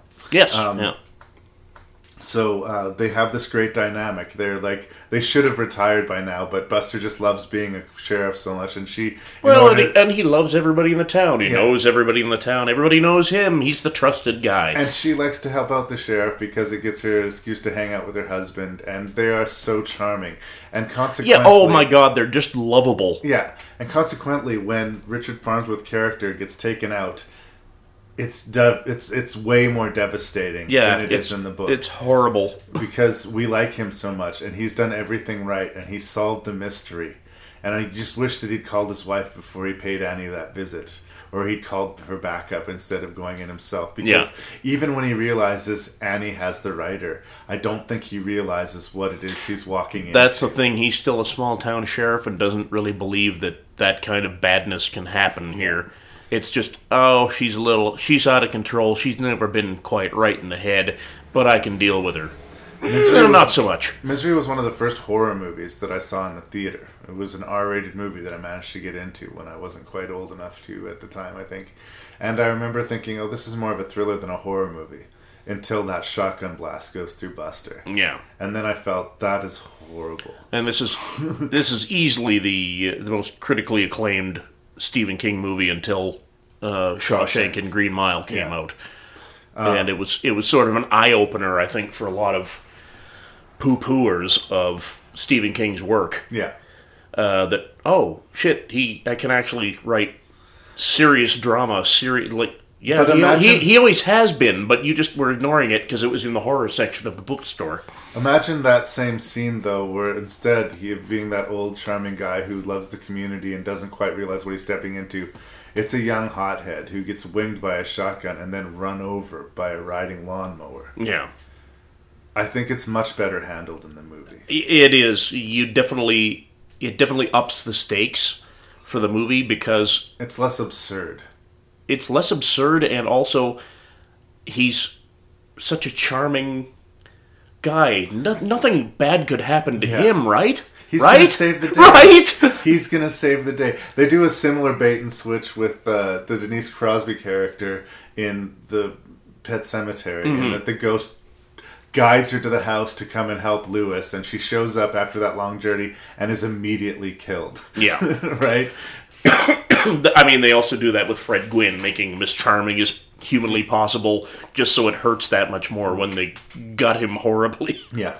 So, but I also think that just taming down the violence and making the violence more personal and more frightening. Yeah. So instead of cutting off bits of his fingers and one of his thumbs, she threatens to light him on fire. There's a whole scene after she's burned his manuscript where she starts yelling at him, and as she's casually yelling at him, she's throwing this lighter fluid all over him. And he's as up for grabs as that book was to be burned, Because she very, very easily could light him up. Because she's in a manic craze right now. And so we don't need to see this visceral violence. It's all in James Caan. And with the visceral violence, we do get to see some of it. That's one difference they make. She doesn't chop his foot off. She hobbles him. Yes. With the frickin'... plank of wood and the sledgehammer, and you see just a split second of the first ankle getting rubberized, and it is absolutely awful. We were talking about this earlier. It's similar to the wrench hit in Super. Yeah. It's grotesque to watch, and it's a very visceral... Oh my God, no! It's not as violent as the book, and it's more violent than the book. Yeah, it's more horrible to watch. Yeah. His legs have spent all this time mending. He's been getting better and able to move around. And then she shatters it. She re-breaks his legs, A, to punish him, and B, to keep him hobbled. Yeah. It's fucking brutal. It's like watching when a football player has a nasty break and they keep replaying the clip over and over and over on the highlights, and it's just, oh Jesus, stop that. That's that one. But fortunately the filmmakers only show it for a split second. Well, Rob Reiner chooses to cut it right at the perfect moment. But great manipulation scenes. There's also this devastating scene where we have seen over a period of weeks that James Caan has not been taking his pain medication and has been hoarding it. And he's been working on the novel, being a dutiful, good slave. And he's also working on his escape plan. And he has enough meds that he tries to drug her wine, and she absent-mindedly spills her wine. And it's this absolutely devastating moment that he can't allow to read on his face. Yeah. I've been working on this plan for weeks, and oh fuck. And he just has to sit there and take it and finish this romantic candlelit dinner with this fucking crazy person. Amazing scene. Yeah. And just the despair that's just behind his eyes. Yeah. Like, I've been working on this for how long? And now it's done. Everybody's all about James Caan tricked. from The Godfather. And he is iconic as Sonny in The Godfather. But I really do think that this is his best performance. And as much as, Kathy Bates deservedly won an Oscar, she was equaled by her co-star. And that's a big reason as to why the movie works. Yeah, exactly. I'm glad that it wasn't Bruce Willis for the movie, is what I'm saying. I can't even imagine what that would look like. Don't want to. Let's just have Kristen Stewart as Annie Wilkes as well. Is there anything else you'd like to say about Misery? There was, but I forgot it. That's miserable. I don't know. I thought that last bit where he thinks he sees Annie Wilkes was a really great way that Rob Reiner threw that in. It wasn't really a part of the book. Not necessarily, no. He's damaged, but still writing, right? Still damaged, but I think that was a really good way of showing that he's scarred. He's not getting over this anytime soon. He's got a little bit of PTSD. PTSD, sorry. His agent's played actually by Lauren Bacall. Lauren Bacall, yes. Sort of a big sort of cameo, small role in this. And yes, she, because she's being a dutiful agent, is asking him whether he would be willing to write a nonfiction book about what happened to him with Annie Wilkes. And he says no, and as he's saying no, we see this waitress approaching, and the waitress takes on the guise of Annie Wilkes, and it's sort of his goodbye. Yeah, it's a nice little subtle way of showing that he's not over this in any way, shape, or form. Yeah. This is going to follow him for a long time. The actual physical confrontation, which I thought was what you were going to talk about, I always found interesting in that it is really brutal. I mean, Annie Wilkes has deserved some hits. She needs to get some payback. But as he's putting the burning pages of the novel into her mouth and slamming her head against the floor, it's pretty fucking crazy. Like, it's no holds barred fucking fight for survival. Call it excessive, except for she's earned this, and anything he can do to her is not going to equal what she's done to him. It's just like, he's got to kill her. You'd call it excessive, except for the fact there's nothing Hollywood about this fight. No. There's nothing choreographed about this fight. This is a fight for base survival. And anytime he moves his legs, he's in agony. Yeah. So it's not a fair fight. He has to cheat. And good on him. Yeah. Good movie. You're not going anywhere. You're staying right here with us. Daddy. Everyone dies. When Mike Enslin lost his daughter, the afterlife became his obsession. You probably want to hear all about our haunted history. But after years of searching, he no longer believes. So you're saying there's no such thing as ghosts? I'm saying I've never seen one. Nothing would make me happier than to experience a paranormal event. Gerald Olin, manager of the Dolphin. If I can just get the key to 1408. In the 95 years of the hotel's existence, there have been 56 deaths in 1408. 56. No one's ever lasted more than an hour. The first victims to Kevin O'Malley. Cut his own throat. Do not stay in that room.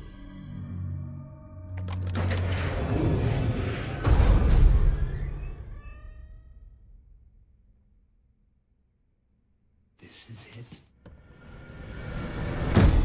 Hotel rooms are a naturally creepy place. It does have the vague air of menace. Nobody lasts more than an hour. You're gonna have to try harder, Olin. 1408 is taken from a collection called Everything's Eventual, a collection of short stories. It's the longest one of the bunch. Yeah, it almost reaches novella standards, but basically John Cusack plays a writer and professional skeptic who's suffered a loss in his past. This character... Oh no, a writer that's... Yes, a writer that suffered a loss and is very That's weird. cynical as a result. Didn't we have a story about similar to that from Stephen King? There's got to be at least one or two in there somewhere. Actually, the funniest permutation of this, if you have a chance to listen to it, is when we did the review of Sometimes They Come Back. Because in a way, that's every Stephen King movie sort of thrown into a blender. Yeah, it kind of is. God damn, I never thought about that. Anyway. That's going to keep me up tonight. 1408 is, I kind of think of it as The Shining Junior. In that this is not a haunted hotel, it is a haunted hotel room. But it is sort of treated with the same almost pomp and circumstance as The Shining. In that we get this rich history of this hotel It's room. almost beyond a haunting. I wouldn't even call It's just an evil room. Yeah, it's almost like the room is a portal to hell. Yeah. It's beyond mere violence it's and death. beyond mere ghosts. Yeah. It's some sort of catalyst for violence and death. You just being in that room And is bad despair news. and hopelessness and... Interestingly, the movie stars John Cusack and Sam Jackson. Sam Jackson's character is playing a polar opposite as the described character from the story, who's a sort of small, posh British man. Yeah. But weird choice, but it's fine. He delivers his exposition fine. It was also during a period in movie making where if you could get Sam Jackson, you got Sam Jackson. It's also interesting in that later this year we're going to be seeing Cell, an adaptation of Stephen King's novel Cell, starring John Cusack and Sam Jackson. Oh, really? So, not the same director, but the two of them are reunited for another Stephen King, which is kind of curious. Okay. There's no reason that Sam Jackson should or should not take this role. His role is basically to deliver the Sam Jackson will take any role. Yeah. And I'm happy to have him there. Don't get me wrong. I'm always happy to see he does Sam a fine Jackson. job, Absolutely. yes. But basically, he's here to tell us this room is evil, and here are all He's the exposition dump. Yeah. And it sort of follows that sort of Shirley Jackson thing in that we learn a lot about the room before we actually get to the room itself. So yeah, the Shining Junior. I do agree that hotel rooms as a place for horror are pretty good in that they've got this vaguely icky used quality to them. Do you know what I mean? Yeah. When you're in, especially with the set design in this movie. Yeah. But anytime you're in a hotel room, it's been cleaned and prepped for you, but it's got all of the leftovers of all of the hundreds of other people who have farted into these cushions. You know? Yeah, and it was designed for everybody. Yeah. It was designed with everybody in mind. Maybe everyone will like this. Yeah. So throw an element of bland. An element of bland that somebody will like. Yeah. A random person will like at least one element of this bland. Yeah. It's trying to show you this is what comfort looks like. This is what, this is a safe haven for you. And I think that it is a good setting for a scary story. I don't know if the short story itself overcomes the fact that it's a rehashing of other ideas that he's explored better. But I will give points to the movie for in stretching the short story and trying to get as much bang for their buck out of it as possible. Well, especially since the story itself is so psychological, which is hard to bring to the screen. Yeah. So they translate it to more physical threats. Yeah. They try and give us as many different dynamic, crazy, spooky experiences out of this hotel room as they can. Like, sometimes it's on fire, sometimes it's underwater. Yeah. And as a result, they've turned the short story into an almost 2-hour movie. And I think they might have nailed it at 90 minutes. Yeah. I think that they may have stretched the story to the breaking point. There's a specific sequence where I think that this would be specifically done to, but I want to sort of hold back on that. But in the basic, what we have a lot of is John Cusack talking to himself in a creepy hotel room. And that works way better than I had anticipated. Yeah, it's basically a one-man show. And he delivers the goods. Yeah, he really does. Sometimes John Cusack does not, but 1408, he showed up to work, and I'm happy to report But he's that. even being a smartass with himself at times, when he's starting to doubt his skepticism. Yeah. And again, it's the familiar writer archetype. Usually it's a writer who's lost a wife or a daughter or a brother. In this case, it's his daughter. And that has made him extra cynical. Yeah, the only books that he can write that sell money are these faux touristy haunting books that he's become more and more Haunted Houses of Maine. Yeah, he's disenchanted with it, and no longer. If there was a part of him that believed in it, it doesn't anymore. No, because he's slept in half these freaking places and he's seen never nothing. encountered the real deal. And this is a story about him encountering the real deal. Yeah. Yeah. So what did you think of 1408? The movie is much better than the book. The book is, well, the story is good. Mm-hmm. It's much more, it takes place a lot more in his head, as the room is fucking with his mind. Fucking with his mind. Whereas, again, we're saying that doesn't translate well to the screen, so it was more of a physical assault at times. Yeah. That being said, one of the things, there was this sort of mystery character, just a voice on the phone. Right. The main lobby, or the front desk voice that keeps asking him if he's done yet. Yeah. And that's in the book, and it's in the movie. But in The Shining, it was sort of referred to as the house. Yeah, or the bartender kind of takes that part. One of the ones that really stood out for me in the movie was that goddamn clock radio. Just blurting out all the time? Every time he gets through something, the room's filling with water, it's a flood, and the water's pouring out of that painting of the ship in a storm. Yeah. And then it all resets. Yeah. And that goddamn clock radio starts up, and it's seeing the Carpenters, we've only just begun, in a warped kind of, we've only just begun. Yeah. It's like the hell version of Groundhog Day. It's something out of Hellraiser. Yeah. That one, that really, every time they did it in the movie, it's just like, oh, Jesus Christ, no, please, not again. It does have the resetting nature. Like, Sam Jackson gives that plot point that no guest has lasted more than an hour in the room. Well, an hour in that room, maybe it's a pretty subjective thing, right? Well, and that's reset every time with that damn clock radio. It's always the same time. Yeah. He's only been there for 3 minutes. Yeah. And then he goes through the sequence that lasts 10 or 11, 12 minutes, and then reset, we've only just... And it's got the same damn time on it. Yeah. He's been there for 3 minutes. Yeah. And just the using, of all the innocuous things, a Carpenter's song. Yeah. But just that ominous message, we've only just begun. And again, I go back to the Groundhog's Day thing, like with I Got You, Babe. Mm. I got you, babe. Becomes increasingly fucking, like, threatening in a way. Yeah. They take a totally innocuous love song and make it awful. Yeah. And I like that the horrible visions he's subjected to are basically showing him other people's exits. One guy jumping out the window, one guy... This is how easy it is. Yeah. One guy getting brained, one guy trying to climb through the vents and dying in the vents in some sort of horrible claustrophobic death. Yeah. This is how easy it is. All you have to do is let go. All of that stuff works. What the tangent that doesn't work for me, that I was talking about earlier, is when the room tricks him into thinking that he's got out of the room. That he escaped for 3 months or something and like that. And then we go on, and there's like a progression of scenes, and like I knew where this was going. Like I knew it was going to be the Scotch, and the whole thing was back in the room. I think it overstayed its welcome, and I think that if you took that piece out of the movie and just kept the bare bones of the movie, I don't know how much we would have lost. It was the one time where I thought the movie may have outsmarted itself.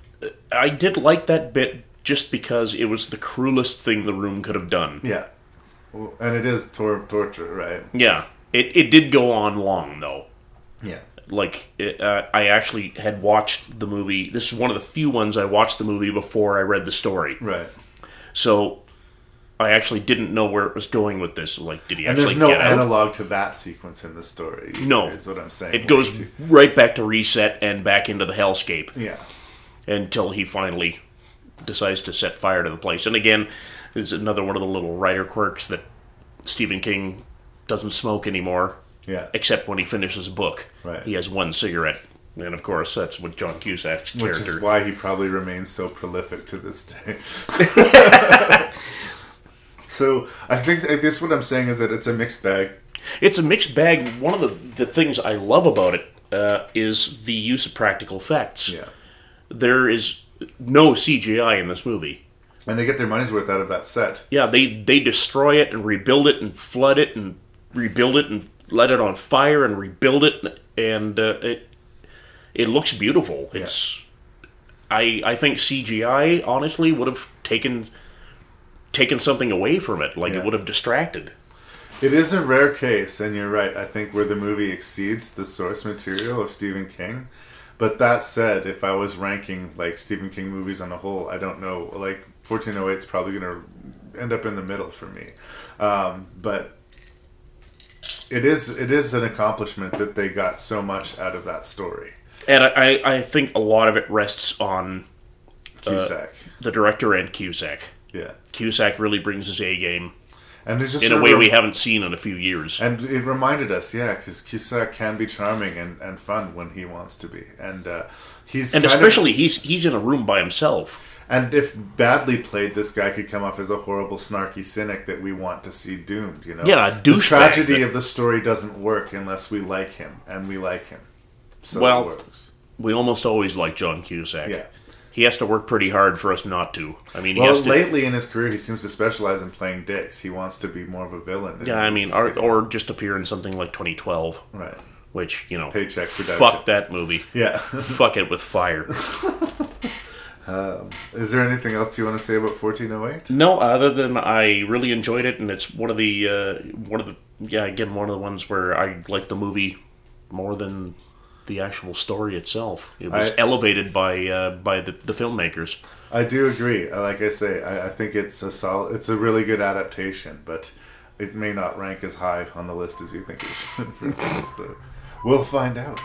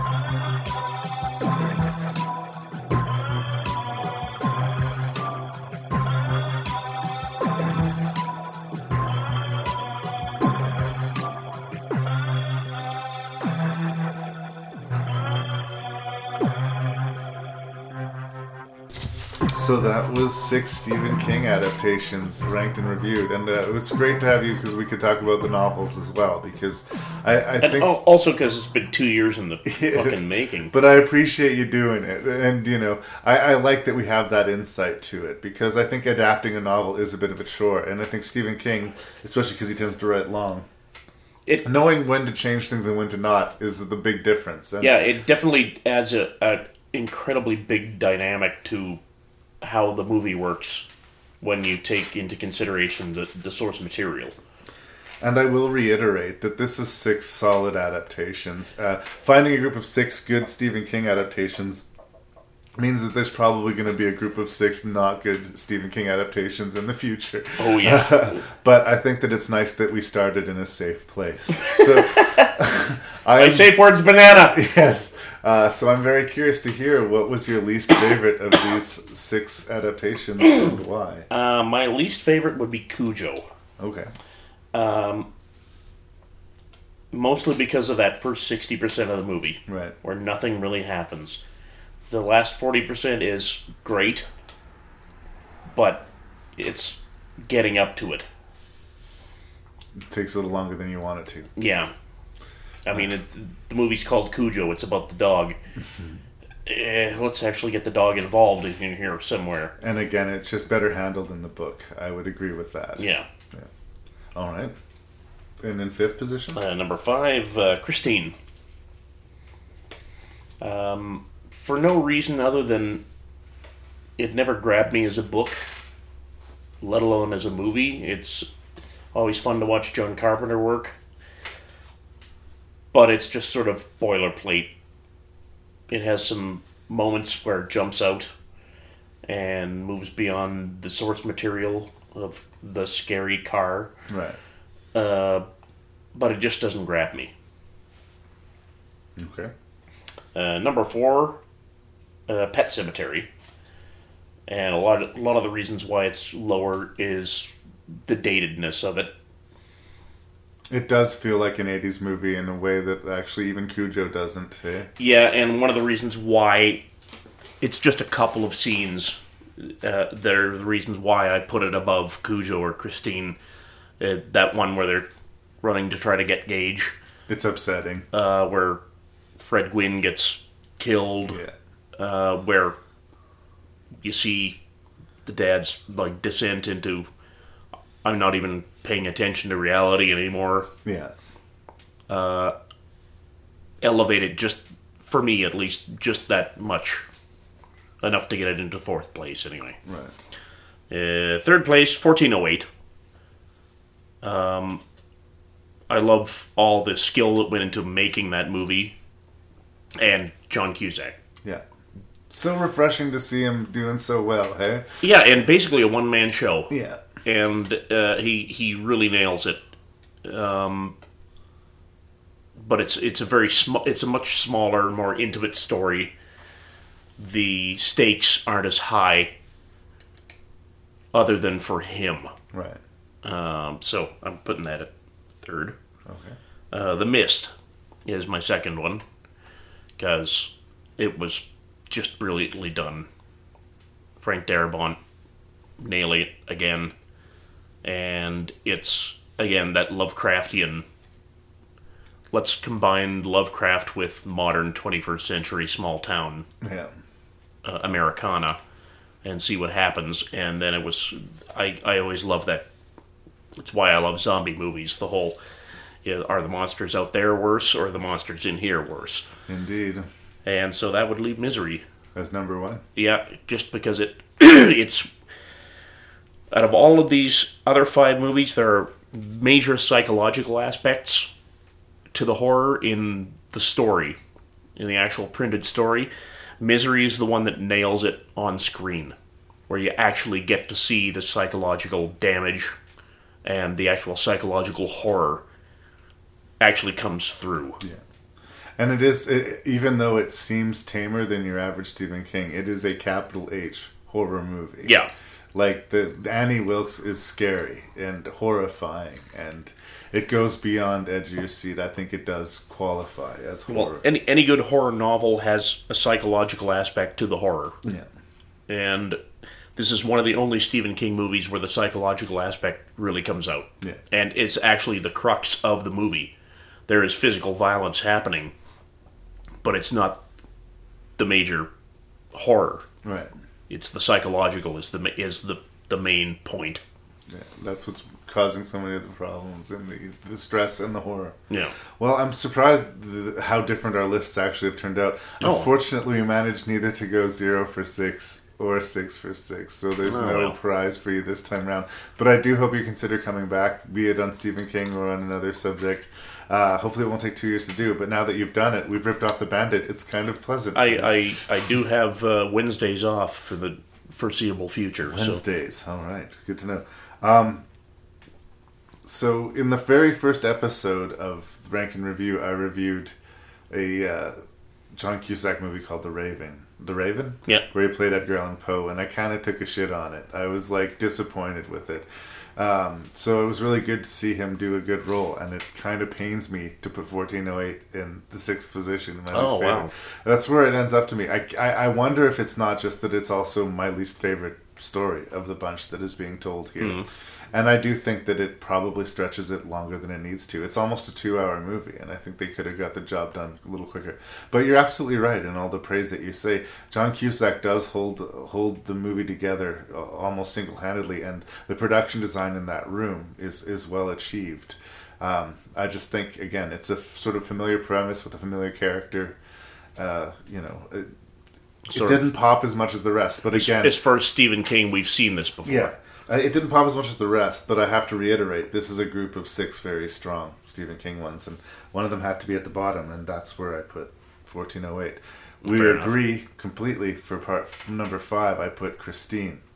Again, I don't find the movie that frightening. It does tell the story that's in the book, but it probably wouldn't entice a lot of people to read the book or think that the book was that scary. And I think that the book is scary, and so I guess something was lost in the translation. But John Carpenter... I think it's, again, the psychological aspect. John Carpenter is a get-the-job-done kind of director. He gets out of the way. He's not that obtrusive in his direction. And the movie completely works, but it's just hard to get really excited about it. He's not going to take a lot of artsy-fartsy choices. Yeah. So in 4th position is where I put Pet Sematary. And I think that it's probably... that's the same as mine. If not for The Mist, the most horrifying sort of story that's been told here. Yeah. But unlike The Mist, which I seem to be able to revisit and get more out of, I actually find Pet Sematary less fun to revisit because of the harshness. Maybe it's because I have 2 little boys and just that might color it. The idea of, having to first see your son die, then bring him back to life, and then have to kill him again. It's just it's fucking horrible. And I give them points for not pulling punches and not softening the book, but it's yikes. So here's the big disagreement that we had. All the way in 3rd position is where I put Cujo. And I even conceded that the last 45 minutes of the movie is where all of the finest filmmaking happens. But I do think that the rendering of Dee Wallace and that little kid in that car and that siege by the dog, the filmmaking there and the storytelling there is rock fucking solid. As good as anything we see in this group. It's just a microcosm within the film. It is. It's almost like the director wanted to do this movie because of that bit and didn't know what the hell to do with the rest of the movie. It would have been like the perfect short film, 45 minutes. Yeah, if it started with her driving up... Yeah. Maybe a little 5-minute bit where it shows Cujo getting bit by the bat and starting to go crazy, and then started there. Yeah. Then and all the prologue in the book, again, because we get the point of view of the dog, is just handled better in the way that so often is the case. The novels just give you more. Mm-hmm. But and I've said it before. I think Dee Wallace is straight up amazing in this movie. Yes, I think she is fan-fucking-tastic. And she's a role that we could be someone that we don't like, but we forgive her all of her transgressions, and we are 100% on her side. And but when she's in the car, you almost believe that she was at the hands of a crazy director like Kubrick or Hitchcock that traumatized his actresses, because that's the kind of performance she's giving. I always think that I like Dee Wallace, but I think this may be one of her very finest performances. It's probably the best. Yeah, so, really. Once she's in the car and in those moments, and she's badass too. She it's a fight to the death with this when dog. She pulls up that bat. It's so, on. I agree. I understand that the first half of the movie is way less interesting than the second, but the second half of this movie borders on amazing. I really do think, especially considering the time and the difficulty of the rendering of that story, I can't imagine them improving on that in any way if they were to remake it. So it may be higher on the list than it should be, but I put it all the way in number 3. More controversial, maybe my second place choice, which is Misery. Again, I got to give points to Rob Reiner. Honestly, between Misery and The Mist, it's tough. It was a toss-up. And they're very different movies, but Misery brings the acting and sort of brings the sort of theatrical thing to the board, and I really appreciate the performances and the technique in it. Mm-hmm. The reason I have to give The Mist number 1, over and above just the visceral, emotional impact of the ending, which really does take the wind out of you when you see it the first time. And there was a devil on my shoulder that couldn't wait to show it to somebody else, to put them through that movie. To watch them suffer. But I can't say enough good things about Darabont as a screenwriter, and as like this is pulp B movie material, and it's treated with such love and respect.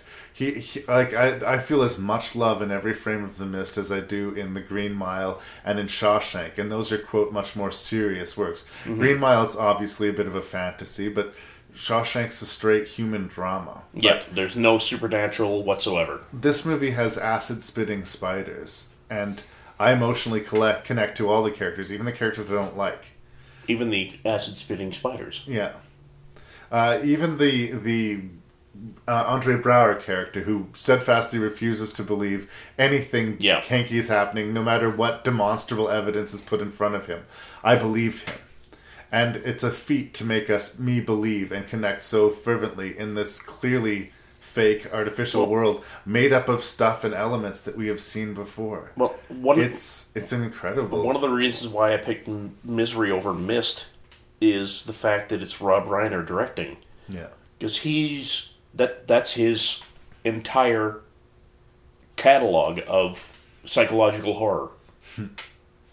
This is his first time doing it and his last time doing it. Right. And Oscars, lots of Oscars, and it's eminently rewatchable. Oh yeah. It's so well done, and like you said, you take a super charismatic and big time actor like James Caan, strap him to a bed and make him act. Well, just watch him twitch and sweat. Yeah, yeah. And it was such a departure for him. Yeah. Like what was the movie? What was the movie he did before this? Harry Met Sally. I think that was the movie he did before this. And then Stand By Me, and then The Spinal Tap, and every movie he did is different, but pretty strong quality, right? Yeah. And I get that. But as far as I'm concerned, Darabont can keep on adapting King as much as he wants. Oh, yes. I will continue to watch. His other films don't get as much respect, it seems, or as critical praised as the Stephen King adaptations. But I think he wrote the best of the Nightmare on Elm Street series, Part 3. Of Nightmare on Elm Street, Dream Warriors. Dream Warriors, yes. I agree. His script for the... Other than New Nightmare, which was an interesting, weird... They were trying to go for a Kevin Williamson thing. Before Kevin Williamson was a thing. Yeah. Yeah. They were trying to go for a meta thing, and it kind of worked. Yeah. It was a cool take on it. But yes, Dream Warriors, fucking love that. I have powers in my dreams. Exactly. So I can fight Freddy. I do. Yeah. When I dream, I can fly. There you go. Hey. He also co-wrote the 80s remake of The Blob, which is just fantastic. That's a great, stupid movie. It's fucking awesome. He doesn't just need to do Stephen King. He is a genre fan. Yep. But there's something about the marriage of Darabont and Stephen King. Like I said before... They get each other. Yeah, and I'm sold. And people just sort of dismiss The Mist as a B-monster movie. And it is a B-monster movie. But it's a really well-done B-monster movie. It's the B-monster movie, as far as I'm concerned. It's kind of magical when you get a writer and a director or a filmmaker that get each other. Yeah. It's sort of like the marriage of Steven Spielberg and John Williams. Yeah. Here's a composer that gets what you're doing as a storyteller, and everything turns out perfect. Yeah. All the time.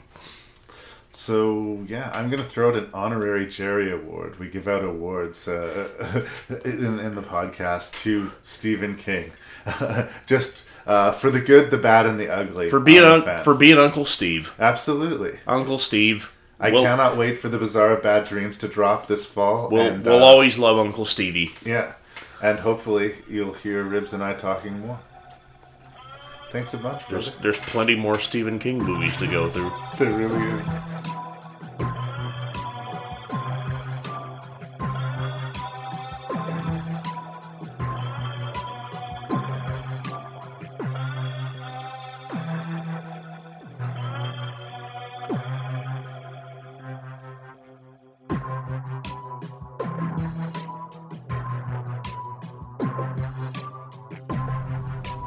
The Man from Maine shall return again. This is not the last episode that we'll be dealing with Stephen King. I actually foresee it happening again in the future. So I hope all the Stephen King fans hang in there, and I hope the rest of you are interested in hearing Rank and Review episode 55, because it is on the way. As always, please send feedback to rankandreview@gmail.com. That's RANKNREVIEW@gmail.com.